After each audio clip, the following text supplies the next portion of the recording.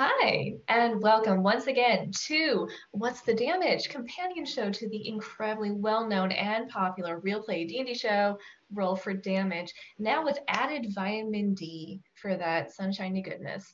So on Friday, the Shields of Twilight decompressed a bit after their trials. There was some dancing, there was some attempted cultural appropriation, and a rather morbid post-mortem, which served as something akin to a bonding moment. Um, and after all that, the party then discovered the wonders of fast travel and made it all the way to Zuma, far from the jungle, but not far from their troubles, unfortunately, as the mysterious person they met in the desert all those weeks ago seems to still be stalking their steps. Creepy. We'll be talking about that, and then a bit later we'll be discussing designing your very first PC for a D&D game. So that's going to be fun. As always, stick around after the stream for things to think about, organizations to support, and great places to send your spare change. I'm your host, Truth Benson, and this is What's the Damage?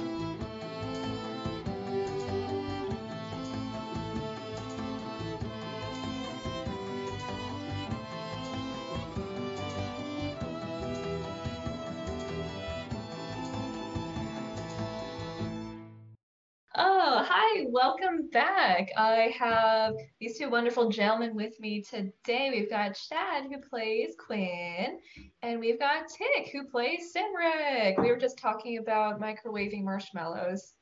Yes. The And so, it's the opinion of the court that you should only do that if you're making crispy cream treat things. Otherwise, roasting. Anyway, hi guys. So we had a bit of a quieter episode. You guys planned your funerals, then you went to Zuma. So what is the damage this time?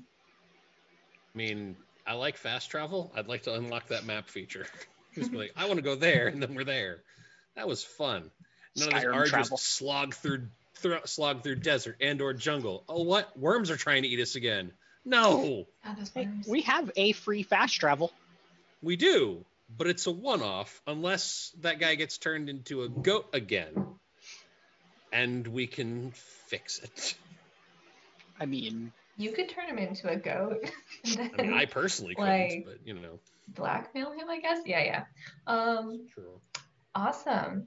Yeah, so some stuff happened. I do want to start by backtracking a little bit to the episode before last, because Quinn had some shocking family revelations. Yeah, Uh, let's talk about that. yeah. That was an interesting story. I really enjoyed that. And with the way I kind of described what his mom was like, it made sense that she's like, no, fuck that. And then just force her way to the answer that she wanted to the question of, is this baby going to live? You know, Mhm. that was something I did not think of, but fits pretty perfectly. And yeah, I enjoyed that very much. Yeah, has this like changed the way that Quinn thinks about himself or thinks about his mom? Um, it reaffirms what he already knew as far as his mom is she in her day was a bad bitch. Um, Mhm. As far as what he thinks about himself, that not so much. That's just like he had his life saved by a deity once that he already knew about. What's one more time, you know? So it's That's sort of a like pretty blessed dude. yeah. I mean, that part, yeah, he may be thinking of like, well, it's odd that it's more than once, but it's not as earth-shattering as like had he found out everything was normal this whole time except when you were a baby. You were basically dead, and a god decided, no, you can live. It's fine. Just because he's impressed with your mom. Yeah. Yeah, so but kind of after the revelation and after the trial ended, Hmm. Quinn did have a bit of an emotional breakdown. Yes. Why was he weeping? That was basically just something where he'd been holding together as much as possible through everything because he'd been given the idea that, there's no way of actually bringing the people that were lost back. Mhm. And this was the one place where he was supposed to be able to go and get the absolute answers of what am I supposed to do, what is possible, and how am I supposed to do what I'm supposed to do, and was told no uncertain terms, final answer, everybody is dead. Like all the people that are gone, they're dead. Your home is basically not there anymore for all intents and purposes. And Seth. it was just sort of like all of that kind of had to settle on him at some point, and that was the time for it. And in his opinion at the moment, he was basically just reacting to having lost everything. Like there's no way of getting his friends and family back, and no way of getting his home back. And that was just it. He just felt like he lost everything and then just completely fell apart. But then the thing that was interesting about that was right after having the small child just come up, find him, give him a flower present, and then drag him back to the feast right then. Mhm. It was an interestingly timed, life-affirming sort of thing, because through all that, now he's sort of figured out he didn't actually lose literally everything, because that was what had him on the ground. It was like, I've lost everything, and just all like every emotion he had was just pouring out of him there. But then he gets there, and I'm still alive. His sister is still alive. He has his friends, and maybe everybody's gone, maybe they're not, but either way, maybe there's still something to go back to if he feels like it. And he has more than he thought he did when he was in the moment. Beautiful. So all of this journey that Quinn has taken has had some mechanical consequences. I believe you've switched your class. Yes. Congratulations. Thank you. So I'm very proud. let's talk about it. When did you decide that was going to happen? Well, What's the process there? There kind of was and wasn't one, because here's what happened. The session where we fought Plant Lavos and didn't do so well. At the end, I was asked to stay after by our great and powerful leader, and then she threw out options of, okay, so here's what you can do. You can either stay a cleric, but be a cleric of Bane, which I kind of thought that was what I was going to end up doing. Is totally fine with that, because even after first issue of, just looking at the like, Bane seems like a complete dick. He's actually a pretty all right dude when you talk to him. And I was going to be fine if that was just how it went. Like, either you can be a cleric of Bane, a cleric of no god at all, or take a look at the fine options offered by fighter, ranger, and paladin and get back to me. And I was like, oh shit. Okay.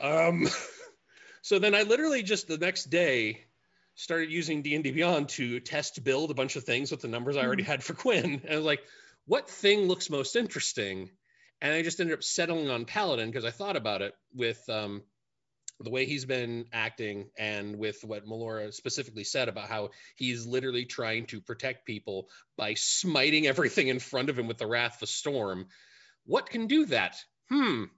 What actually can literally smite things with the Wrath of a Holy Storm? Paladins can. So I was like, yeah, let's do this thing. It's since put my perception in the absolute toilet, but hey, I can fix that later. I need to live to level You 12. got I'll be Perry. fine. You don't need to see anything. You could be blind. That's true. I'm just going to use her as my seeing eye druid. Can you shapeshift into a dog?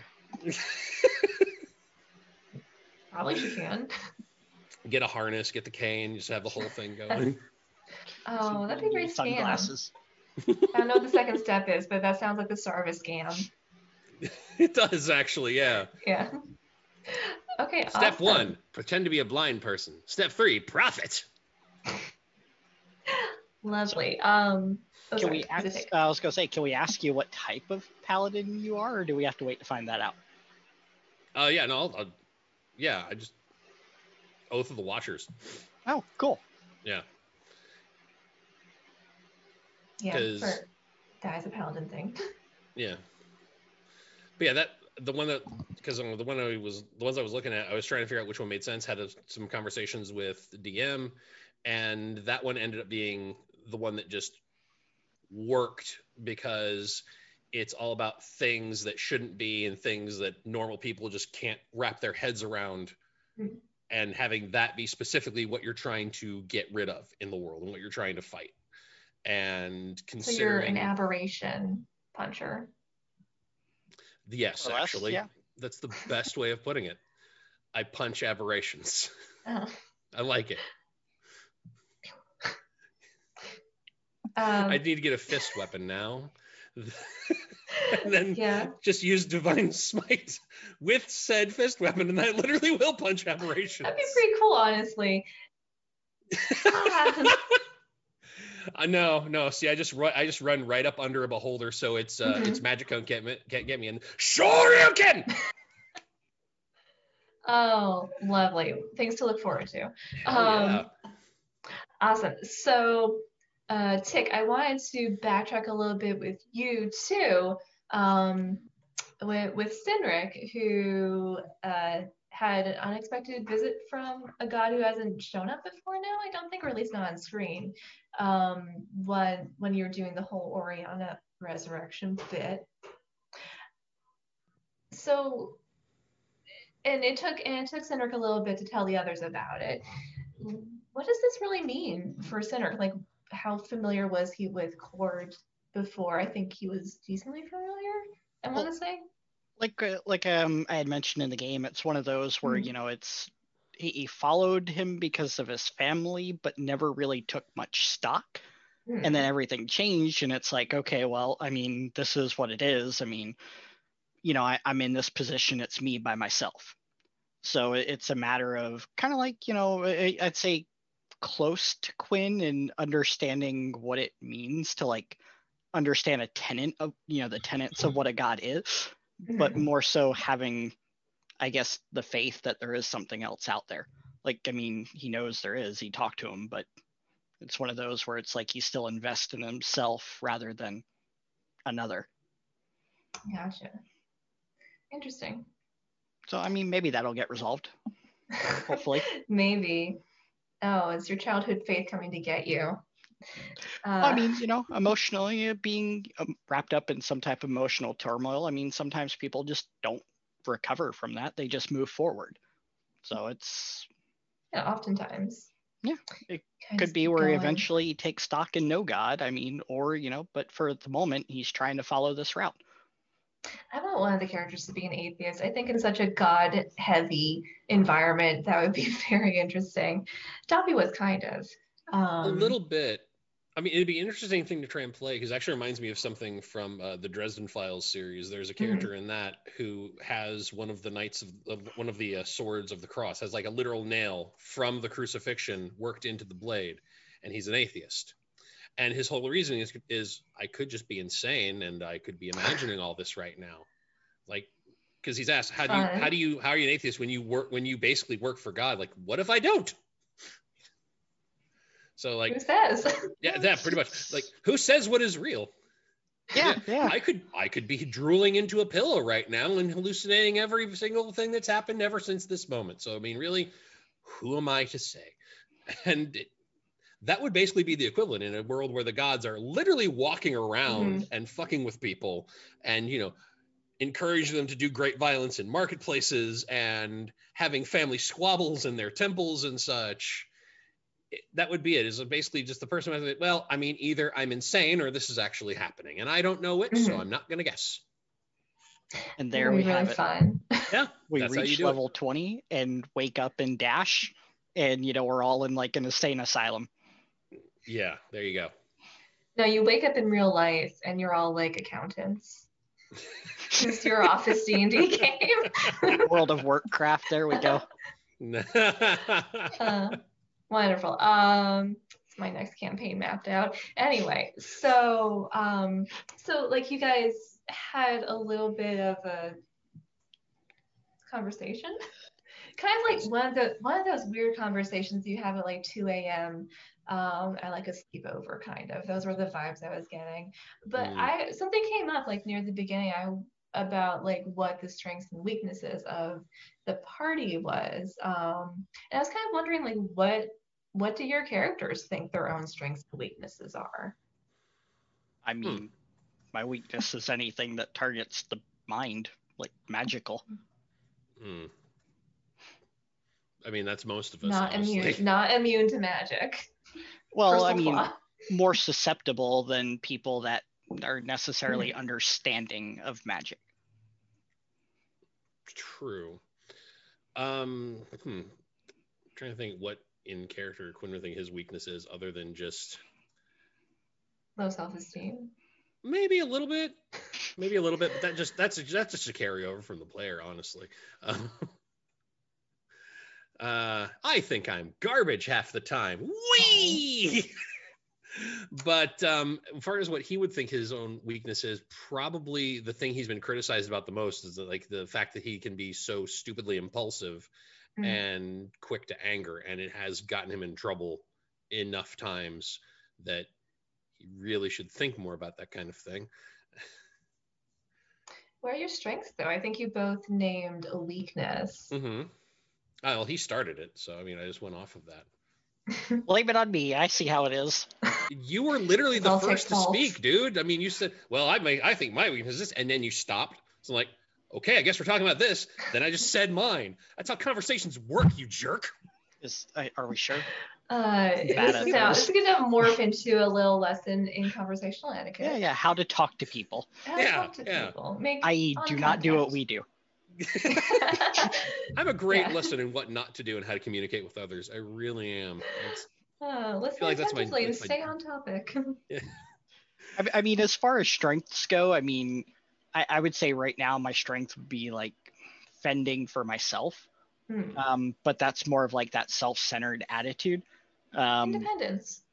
More, yeah, but like to the extreme. Like, I mean, if I would be away from everyone, I feel the character would be just perfectly fine with that. He is a bit of a loner. And I mean, that could also very much balance into a weakness as well. So, I mean, I say it's a strength knowing full well that it might come full circle.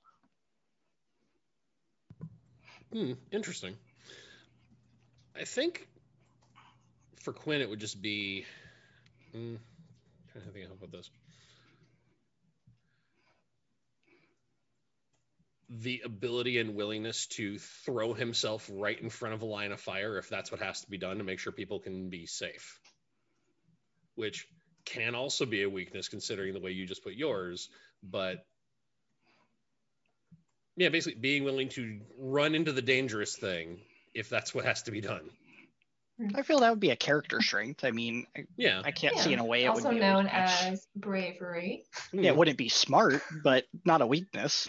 Well, that's where the weakness part comes in. Is the fact that he is willing to do that, but with every strength, it's only a strength until it becomes a weakness. Every weakness is only a weakness until it becomes a strength. You know? Yes. Like, what's that one quote? Like, the man who sleeps with a knife under his pillow is a fool every day but one.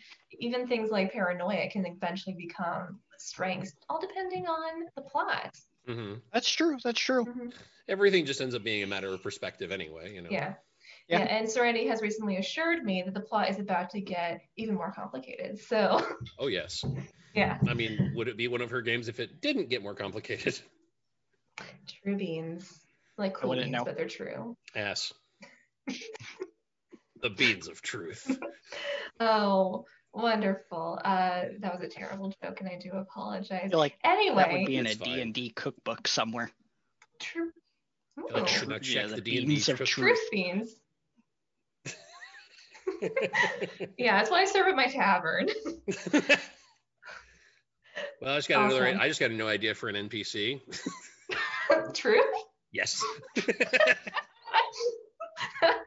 Oh, Truth with a tavern wonderful. sells nothing but beans. Exclusively Oh. beans. Yeah, my tavern's just called Truth's Tavern. Like, I'm eschewing the naming convention, which is like the red something or other. Like, it's just Truth's Yeah. Tavern. Yeah. Oh God, we're gonna find an NPC in the game named Truth, and she's gonna give us a bag of magic beans. We are now. You put that out into the universe. So that means it Bless. has to happen. I wouldn't be Yeah. opposed to that at all. I'm not saying I am either. I'm just saying you're acting like it's not already about to happen. The DM's wheels are turning and she's thinking, what town would that be in? Like, where do we put this bean here? Okay, well, you gotta tell me all about my NPC when they finally show up. Oh, yeah. Okay, so I want to talk about something else that you guys talked about, though. I thought it was kind of weirdly beautiful when you were all making your funeral plans. I honestly don't think that's the worst way to bond, but Yeah, Definitely not the worst. No, Mhm. it was not the worst. It was interesting how the whole conversation ended up going because, it starts off one way of talking about like, what our strengths are and what are some things that have been noticed lately that we need to try to work on as far as like how we can try to work better and be more cohesive. And then it turns into, all right, well, if this doesn't work, how do y'all want to be buried? And like, then it got really, really, very real and a little morbid, but not in a bad way. Mhm. And then after that, I measure your heads while you sleep. highlight of the episode. It was the perfect levity to, what I would deem like an awkward bonding moment. Yeah, Mhm. it was perfect. But Like- that was for us characters though. Like in character, Dobby is creepy as hell. Campion. Or yeah, Campion. Sorry. Dobby dead as hell. Yeah. Well, that's true. R.I.P. Oh, poor Dobby. R.I.P. That was a never mind. I was about to say that's something I could see Dobby doing as well in that situation. Kind of, actually, I think. Jay brings the comic relief. He brings the best chaotic energy to anything. Because he and I were joking about something before the game started. Is I know he loves weird, stupid character concepts, and I came up with one as a way to basically make an open hand monk essentially a professional wrestler. Because if you take open hand monk, one of the things they can do with flurry of blows is knock somebody down after they hit them. And for flavor, you describe that as, okay, I kick them and then I jump on their neck and do a tornado DDT and then they're down. And he enjoyed this so much that I think in one of the other home games we do at some point when we have to roll up new characters, we're basically making the Dudley Boys. And I want to live this reality with him because it would be the weirdest fucking ride of all time, being like in the sidecar of the motorcycle being driven by this fucking madman. Amazing. Oh, okay. Let's get back on topic. Yeah, sorry. So what were your guys' first impressions like of Zuma? It seemed nice, except for those very creepy little kids with a dire message. I mean, aside from the creepy kids, it seems to be rather cool. I didn't hear anything, so I mean, So far it seems like a city. Yeah, Cinder's fine. He's like, do going on a date. It's all good. Yeah, I mean, Zuma seems pretty interesting so far because, I mean, we've seen very little of it, but what we have seen seems to be better than other places we've sort of stumbled into because it seems to be, I don't know. From what we've seen so far, it seems to be almost like the D&D version of the hyper-planned community. Like, everything has such specific sections of the functional city. Yeah, but like one that was, instead of growing over time, one that was designed exactly to be this way. Like everything is in this section for this reason. Everything is in this section for this reason. Not things are in this section because a guy opened a butcher shop once and then a bunch of other people decided to open butcher shops over there. Now it's the meat packing district, you know? Like it seems to be more like there was intelligent design behind this whole thing and now it's here fully formed. Interesting. Almost like they had, let's say like a city planner.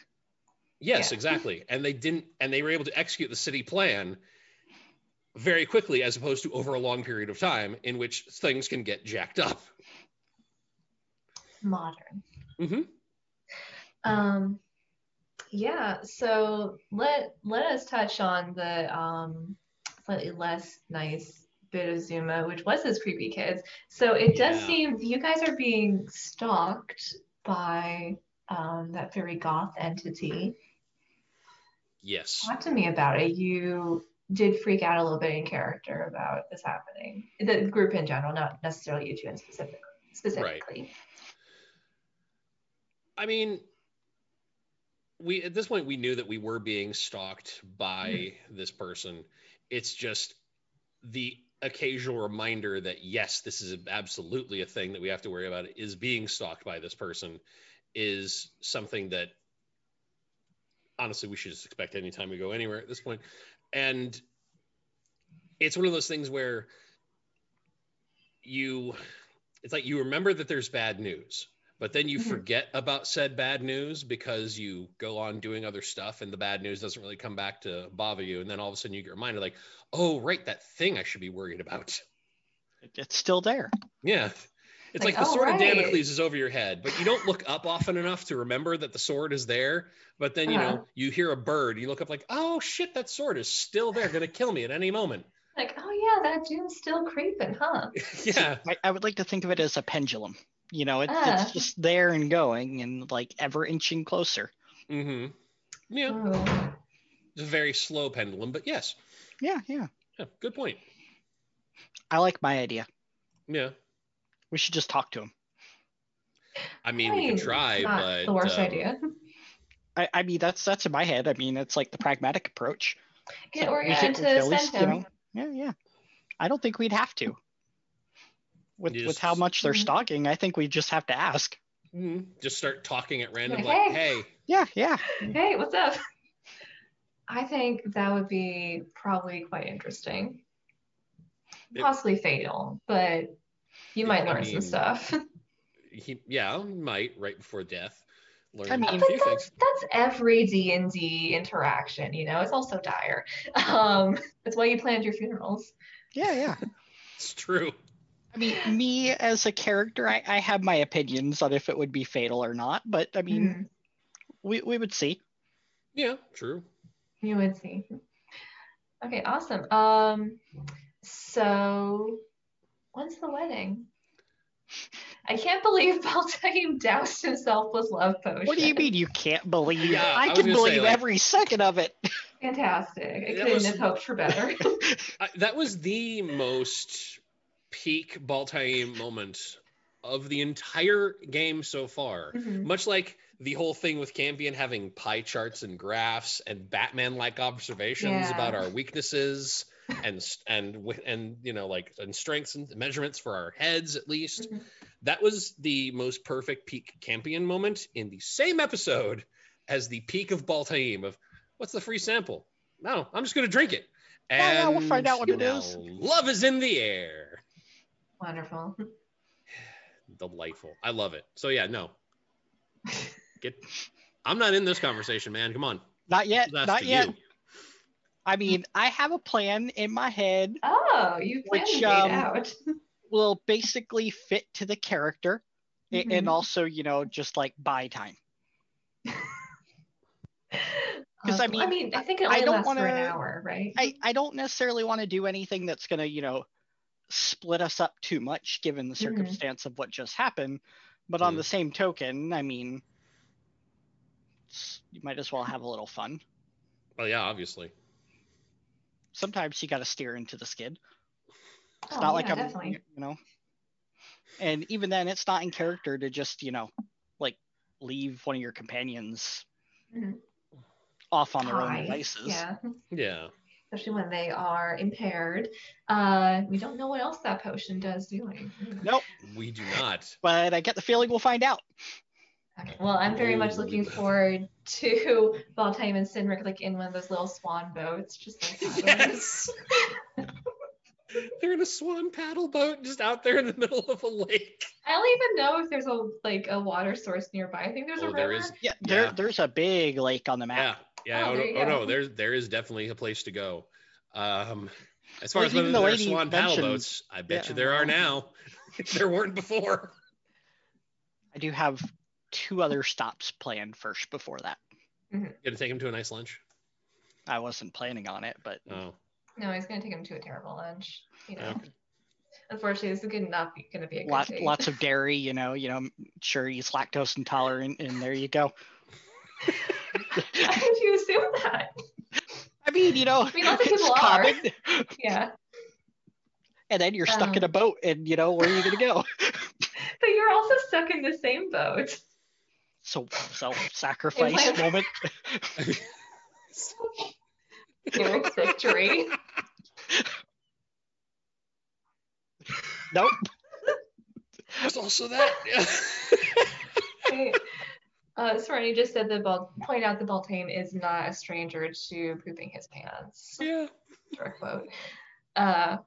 Great. On that note, let's move on to our topic for the day. So our topic is creating your very first PC. Yay. Something we all did a long time ago because we're old and nerdy. Since we're on the topic of creating our first PC, I feel it would be nice to specify that PC means player character. Yes, given the not audience, your first computer. Yeah. Yeah, to clarify, we're talking about player character, not the first computer, although if you've built a computer and you want to talk about it, I can give you a minute. I have not. I yield my time. Lovely. Yeah, this group is not the computer building side of the family. Really? A couple of us are, but I do that for a living. Yeah, as I say, a couple of us that are like involved in this call right now are. I just ain't one of them. Only one is on camera though. Yeah, a couple of us. They're like, "Who are you talking about?" It's Serenity. She's here too, but only in the background. She's always here watching. Okay, cool. So I thought we had done this topic already, but we hadn't, it turns out. So I guess the very first question is, when you're designing your first character, where do you even start? So where do you start? I mean, I guess would be like, I would say for someone that's never played D&D, if you start at like a starter module, I would take a close look at the character sheets that they include, because that at least gives you a baseline as to what you can aim for. Because then you don't have to worry about, I have to roll for stats. You don't have to worry about setting up arrays, depending on how the stats are created. It takes one of those more kind of like tedious aspects of it and just kind of says, hey, here's this character, give it your name, give it, like your personality, and off you go. Yeah, I kind of had that experience once when I showed up to do like an Adventurers League something several years ago, and I did not have a character prepared, or at least I had one, but they were not playing the edition that I had made the character for. So I just grabbed one. I was like, okay, I'll be this fighterman, and then just flavored it how I could as I went, just trying to figure him out as I played along. He was like noble fighter. I was like, Oliver Queen before the boating accident. Let's go. And then just went with it. But whenever you're making like the first character, my thing would be just figure out what it is you want to do and how, and then just go from there. Like, do you want to hit stuff? Do you want to hit stuff because you're really mad at it? Do you want to hit stuff just because it's your job? Do you want to hit stuff because God told you to? Do you want to hit stuff and then run away and have no one know you were there? Or do you want to be Jackie Chan? Like, that sort of thing. And then when it gets into the casting thing, like, how do you want to do the magic? Do you want to be able to like study and learn stuff? Do you want to just know things because you just know things? Like, just exactly You want to what be a flavor jock of experience do you mage? want? Do you want to be a jock mage or a nerd mage, essentially? Kind of, I yeah. think of Jock it, mage, yeah. sorcerer, nerd mage, And warlock. artificer, and wizard. Yeah. See, I would even preface that by saying if it's your very first, character and foray into the game, Mhm. maybe stay away from something that's a full caster, just because there can be complicated mechanics that go into that, unless you're playing something like a low-level campaign. Yeah, if you're playing, if it's your very first character and you're starting at level 1, then take whatever you want. But I agree, there is a certain level at which picking up the character sheet of, say, a wizard for the first time you've ever been at a table is at best daunting, and at worst confusing as all hell. Because then you're okay, I have 90 spells apparently. What does that one do? I cast magic missile at the darkness. And okay, it's darkness. Your magic missile goes in there. Did it do anything? No, it's darkness. Did it light it up at all? I mean, it says like bolts of force that are like lights or something. I don't know, man. Then it gets awkward. Probably it's like at a certain point.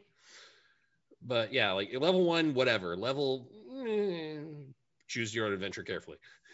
Yeah, I mean, I would be able to train of thought to do something in like the martial category. I mean, fighters always make great first characters because you don't have a lot of mechanics that go with the fighter depending on the type of fighter you choose. Rogues would probably be another good one because I mean you get a lot of like passive bonuses baked into the class, unless you do like an arcane trickster or something like that, which complicates it. But I mean, stuff like that are great for first point because you have the ability to focus on what you can do and you don't have like 50 million things that you don't know what they are. I think the exception to that would probably be like a moon druid would be nice for someone that's, never played the game because, I mean, they're durable and they still offer that kind of like in your face approach. And to be honest, if you're only worried about wild shaping, you have spell slots to heal and how many wild shapes you can do. True. Sage advice. So what was everybody's first character then? Mine was, of course, a wizard and a necromancer. Nice. Then that's all you need to know about me. Is it? Because now I want to know more about this necromancer wizard. I only got to play them for like a few weeks. Oh, I see. Sadly. That's too bad. Mine was... Sorry, go on. Sorry. Mine was for the very first time I tried playing D&D ever. Mine was a fighter. They died that session. Sad. And... Well, actually, didn't completely die said session. Was knocked unconscious, nearly died said session, and then was able just to sort of lay around until people got to him close-ish to the end of said session.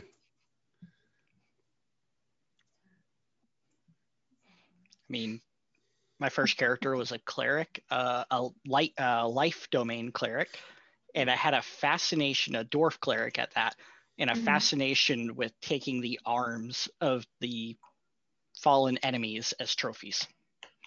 Do you make like a little belt out of them? I clipped them onto my belt. Yes. Yeah, exactly. That wow. Yeah, like a Hindu god, like Shiva, I think, has like a belt of legs or something. I mean, in hindsight, I'm getting my gods mixed up. It probably would have smelled really bad at some point. Very unhygienic and very against what being, a cleric from Moradin would have been. But, hey, it was your first character, so, this sounds great. You're a dwarf, so, okay, Moradin it is, You're just experimenting at that point. Yeah, exactly. Plus, if you're a cleric, just keep gentle repose on the ready, and then you can keep things from decomposing and being super gross on your belt. I mean, this was also the same character that dropped a potion of healing on the ground and decided to lick the ground to see if it would still heal him. So, fantastic. The DM was, gracious and offered half healing.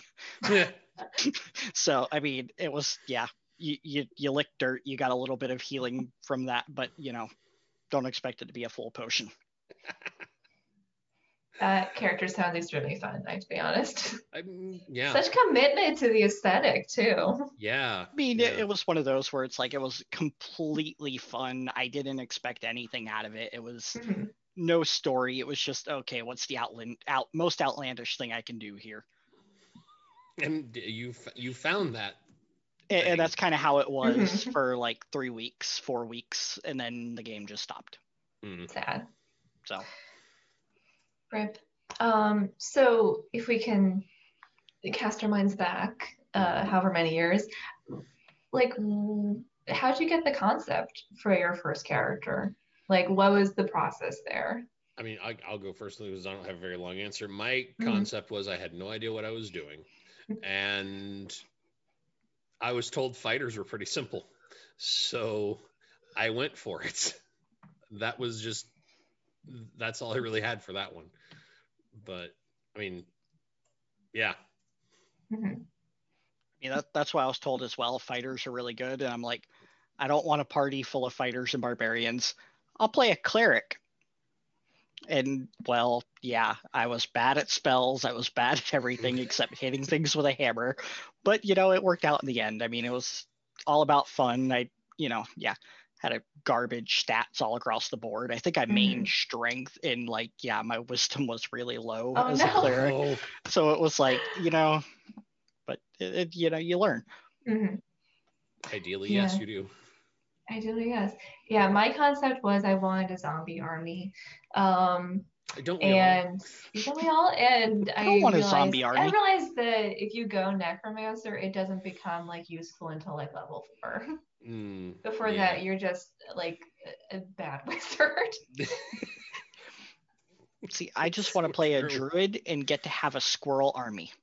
That's all I want. Yes. My God, that's so big brained. Yeah. Well, I mean, people would laugh, but Doreen Green, aka Squirrel Girl, is the most powerful character in the Marvel Universe because she can get every squirrel. Every squirrel. It depends on your canon. But do her she bidding. has taken down Doctor Doom, Thanos, Juggernaut, all of them. She can kick ass with the best of them because literally every squirrel. Think about that for a minute. Not just the ones that you can see, all of them coming out and doing the bidding of one person. Of invisible squirrels. She's also the babysitter for Luke Cage. Because who else are they gonna get? Yeah. She's the perfect babysitter because she can make any girl's Disney princess dreams come true. Just calling squirrels in, having do her hair, and she even fought Wolverine too. Yeah. Did she ever fight Deadpool? I have no idea. I mean, if she hasn't, that needs to happen. I'm just saying. Yeah, Marvel, take notes. Take notes, Marvel. Ooh, what if she turns up in Deadpool 3, which is never going to get made sad? Okay, yeah, before I go into a deep depression thinking about how much I want Deadpool 3, let's move on to the next question. So, I think Tick may have mentioned this a little bit with looking at the pre-made character sheets. I have seen it recommended or suggested at least that if you're new and you really don't know what to do, you should just use one of the pre-made sheets. Is there value in that, do you think? I think it's a good place to start. Yeah. I mean, 100%. Especially if you're trying to learn what a sheet is, what a character sheet is. I mean, it's like if you're making your very first resume, you don't just open a blank Word document and write your first resume. No, you go to a resume template for what you want, and then you start there. Yeah, and I think the pre-made sheets are a good jumping off point if you're trying to teach yourself how to play, and you're in a setting where the other people there may or may not have the time to make sure you understand things. Like in a home game that I've tried to do periodically, it's me, Laura, and her brother and his girlfriend, neither of whom have played D&D before, and we basically just held their hands and walked them through character creation, and then just since we play a buttload of D&D, we can explain things to them as they go, and it won't really detract from anything. But if you're like the one person who is just trying to figure out which die is which at a table of people who've been playing for a while, then you want to be able just to pick up something where you can just sort of try to play a little fast and loose, like, okay, I attack, and then just see what happens. And it's easier to do that if something else has already figured out the math for you. Yeah. Or even to compound that, say you're not starting at a home game, say you're going to like a comic shop or a game shop that just offers like a D&D night. I mean, they tend to run pretty fast because, I mean, they got to get through everything. So having something pre-made like that, just, you know, I'm sure the people that are offering to DM in those situations will be like super grateful just for that, because they can focus on mechanics and not, okay, well, you know, how do I get this stat? How do I get that stat? I mean, you know, what do I do? How do I make a character sheet? What am I supposed to do with this? Right. I mean, it takes a lot of that away from the first game. Yeah, they appreciate the person who can just show up, pick up any character sheet, and be like, okay, I'm a rogue today, and then just go. Be okay with it. Yeah. Useful for pickup games. So they have value, but I mean, it's not like the best, but they definitely have value. Yeah. So have you two ever like played a pre-made sheet or no? I haven't played one, but I actually have a pile of them on my shelf above my bed. I have because like I mentioned, I showed up for like an Adventurers League thing once, and I just took the character of the fighter that was available, and I did that one for a couple of sessions before I just, you know, didn't have the time to keep going anymore, and I was able to make something interesting out of it. Just because, you know, I tried putting some thought into, okay, what's this guy's deal? Not really much time for anything serious and deep. Just came with the spoiled rich kid going adventuring thing. And it was fun, you know, because anything is basically what you can make out of it. Yeah, true. It's an outlet for your creativity. So sort of on that note, like, do you find designing characters easy now, like both mechanically and kind of like personality lore wise? I find it fun, not easy. I mean, sorry, go on. No, I was agreeing with you. Like, I mean, yeah, it's both. Yeah, I mean, sometimes the more challenging it is to pull something off, the more reward you get out of it. I mean, sometimes it's not about making the most like pristine or optimal character, but rather, you know, finding something to make this work and that work that makes, you know, the most interesting character. Yeah. I mean, now it's basically something where I don't try to think too hard about what something would end up being. I just sort of go like, okay, I guess that makes sense with whatever it is I'm trying to do with said character. On other things, it's been more about like, what do I do with these numbers to make sure this guy sucks as little as possible? And now it's like, he might suck at stuff, but what story could be told? So, yeah, I mean, sometimes it's more fun to play.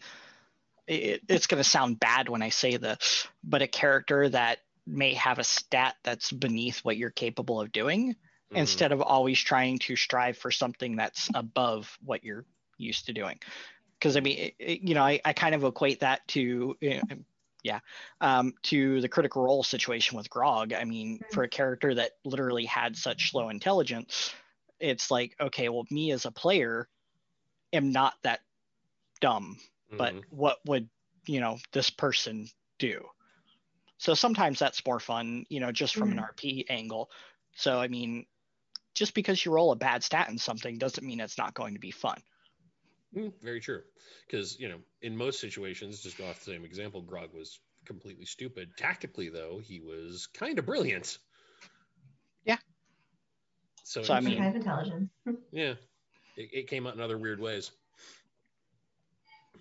I mean, moral of the story is it's okay to be bad stuff, especially when it's funny. Yeah.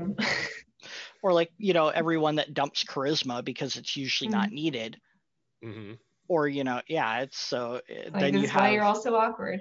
yeah, exactly. If you think about it, an adventuring party probably would be relatively awkward. I mean, no one would really want to go around you because you don't shower on a normal basis. I mean, you're surrounded by gore from killing things to probably hunt and stay alive. I mean, you're not exactly fun people to be around. Yeah, you just have to hope that someone in your party has prestidigitation so they can clean the funk off periodically. Yeah, like every time you go into town, just like take a quick little prestidigitation session. We're about to go in town covered in blood. Quick, do the thing. Meh. Yeah, you actually made me think about something though, because Quinn has been an awkward character. He's now a charisma-based character. Yes. And probably is still going to be very awkward. You'd think that. But charmingly so now, mechanically. Well, you'd think that, but I'm trying something with him, which is because I kind of just go back in part 1 of said show, because before he was trying to still trying to figure himself out, like, what am I even doing? Why was this something I was chosen for? Am I doing this right? He now has a thing that he chose to do this. Like, this is something that he is now in full command of what he is doing, because he figured out how he would be best suited to do what is being asked of him, and he made that choice. So now he doesn't really have all the anger and self-doubt anymore, and now it's just going to go with he's more assured of what his role is and what he's supposed to be doing. So you just wait, man. You just wait. So newfound confidence that may shine out. That's just what I was going to say. Yeah. Well, sorry, Tick, for stealing your exact words out of your mouth whenever and yanked them. Anyway. Delicious. So we were talking about this a little bit before, but do you think it's better to try something like simple for your first character, like rather than trying to dive in head first into all the weird mechanical stuff? Definitely. Yeah, it just depends on how much of a learning curve you have, because if it's like we were saying earlier, if you're starting at level clown shoes, then it doesn't really matter what you pick, because you're going to sort of grow into the character and into the role and figure it out as you go. Because you can start anything off from level 1, and then unless you're in a game where you're being power leveled really, really fast, you'll have enough time to just figure out everything. Like, okay, this is how the stuff works, and okay, now that I'm looking at these other spells I'll get later, this is how these would work. I think I understand this. And, if you've got the time to think about it, you could be pretty much whatever you want. But if you don't, then Marshall straight up is like the easiest way to go, because you have less to think about and nothing to prepare. I say definitely, but it's one of those where I think the more appropriate answer from me would be, it depends on the support circle that you're playing with. Yes. Because if you are playing with a support circle that understands the game and has the patience to work with you, then you could technically pick anything you want and make it work. But if you're playing that, with somewhere that's a little bit more fast paced, or you don't necessarily have that support circle where someone's willing to help you with your character, then having a character that is already made or has less ability, active abilities, would be better for you. Yeah, fair point. Okay.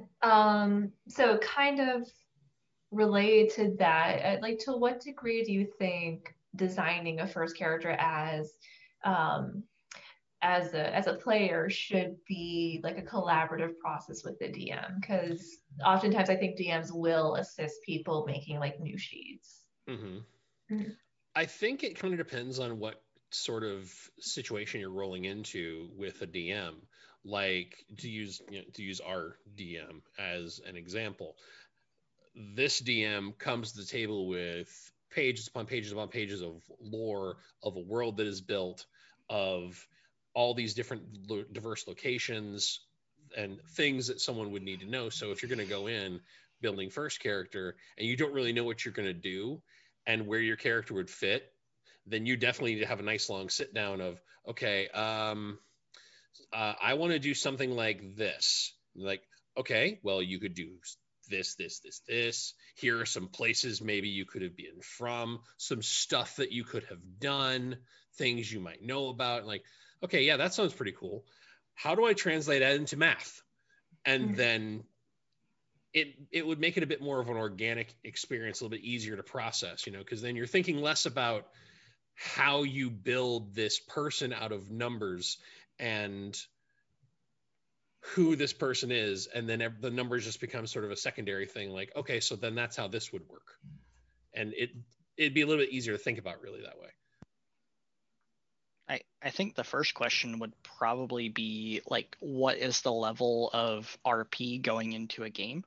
Because with the depending on that answer, you could just roll up a character and not have to worry about, backstory or anything like that. You don't have to worry about making pieces fit.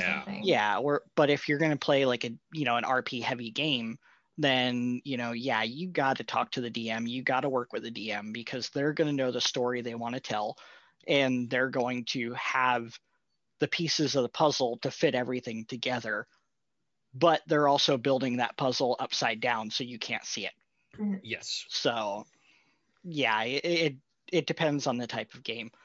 Yeah, that's actually what I was talking about. I just did not mention that part of the point, so thank you for filling that in.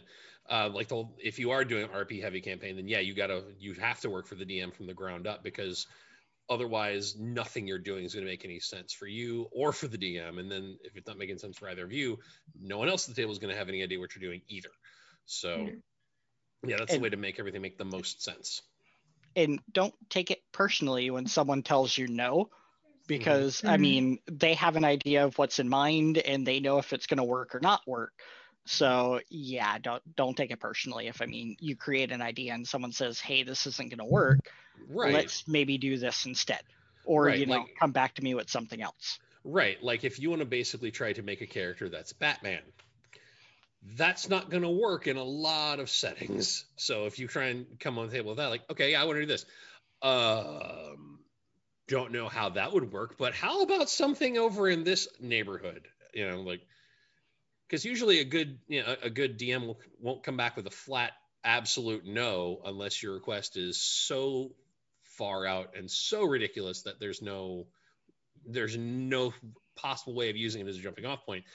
Instead of a yes and, it'd be no but, and then something that you can be moved toward instead, like something you weren't thinking about or didn't know existed. Like, all right, well that there's no way that will work. Might I interest you in X at your time of need? Yeah. And I'm pretty sure. Yeah. Well, would he be a monk? He's a monk. I think he might be like a Kensei monk. Well, he doesn't use like weapons. He does use weapons, like not like weapons. Monk, rogue, multi-class. Interesting. Oh, so you're saying Dobby would have been Batman? It's Jay. Amazing. Okay. There's no way it wouldn't have been eventually. You're right. Okay, so before we wrap up, is there anything to avoid when you're making your first character? Like, is there anything to watch out for, or just not overcomplication? Yeah, I was going to say the same thing. Yeah, don't go too crazy on what you want to do, because at this point, any nerd has seen hours and hours and hours, or at least has had the ability to have seen hours and hours of other people playing D&D with such elaborate storytelling involved. Like Critical Role alone is masterfully put together, but that's not every single table, nor should it be. So you don't have to go in with the expectation of you need to be able to tell a story like it's a fucking masterclass. Just if you want to come up with something quick, dirty, and stupid, great. Do something quick, dirty, and stupid. Sometimes very interesting stuff can grow out of quick, dirty, stupid starting points. To elaborate on that, I know you mentioned, big production. Some of those productions are, trained actors and stuff like that. They have a lot of experience with, portraying stuff like that. Don't try to measure yourself up to something like that. On a game. I would venture to say stay away from cliches, but cliches are there for a reason.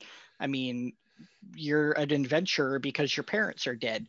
Yeah, it's cliched, but it's almost tried and true. Yeah, in the event of D&D, it's something. Some things are trite because they've just been done. They've been done so many times because that's what works. Yeah. And there's nothing wrong with the whole idea of I'm an orphan and I'm on the road. Great. Yep. Or you're a noble and you just like stabbing the poor people. Also Very that. classic. Or you ran away from a failed marriage, or you killed a bunch of And people you like and stabbing. you ran away, and yeah. You have So, to like I mean, stabbing. This is central to all characters. Okay, brass. lovely. Okay, that is our time for tonight. Thank you both so much for being on and talking about your various things. Thank you to the audience for tuning in for another wonderful episode of this. Make sure to tune in on Friday for the next episode of Roll for Damage, where we'll actually get to see that date going on. I know we're all super excited about this. I ship those crazy kids so hard. It'll be the highlight of the week for all of us, I know. Yes. Tune in next Tuesday for more of this. We'll be talking about the aftermath of that day and the, I guess, probably giving out wedding invitations. I would assume. First, we come We'll save find the out. dates, I mean, but yes. Say the dates Maybe. first. You're right. If you're going to do it traditionally, I'm just saying. I never married. Save the dates are first. Just make sure everybody's Chad's free. been married. He's an expert on this. I have not been married. I don't know shit. Friday. Check out our Discord. We have lots of memes. Check out our store. We have lots of t-shirts and mugs and cool shit. Check out our Twitch page, our YouTube, our everything else. Thank you to Sunburn Lady Meows for doing our beautiful logo and amazing theme music. And I hope you all have a great Tuesday night. Farewell. Adios. Bye.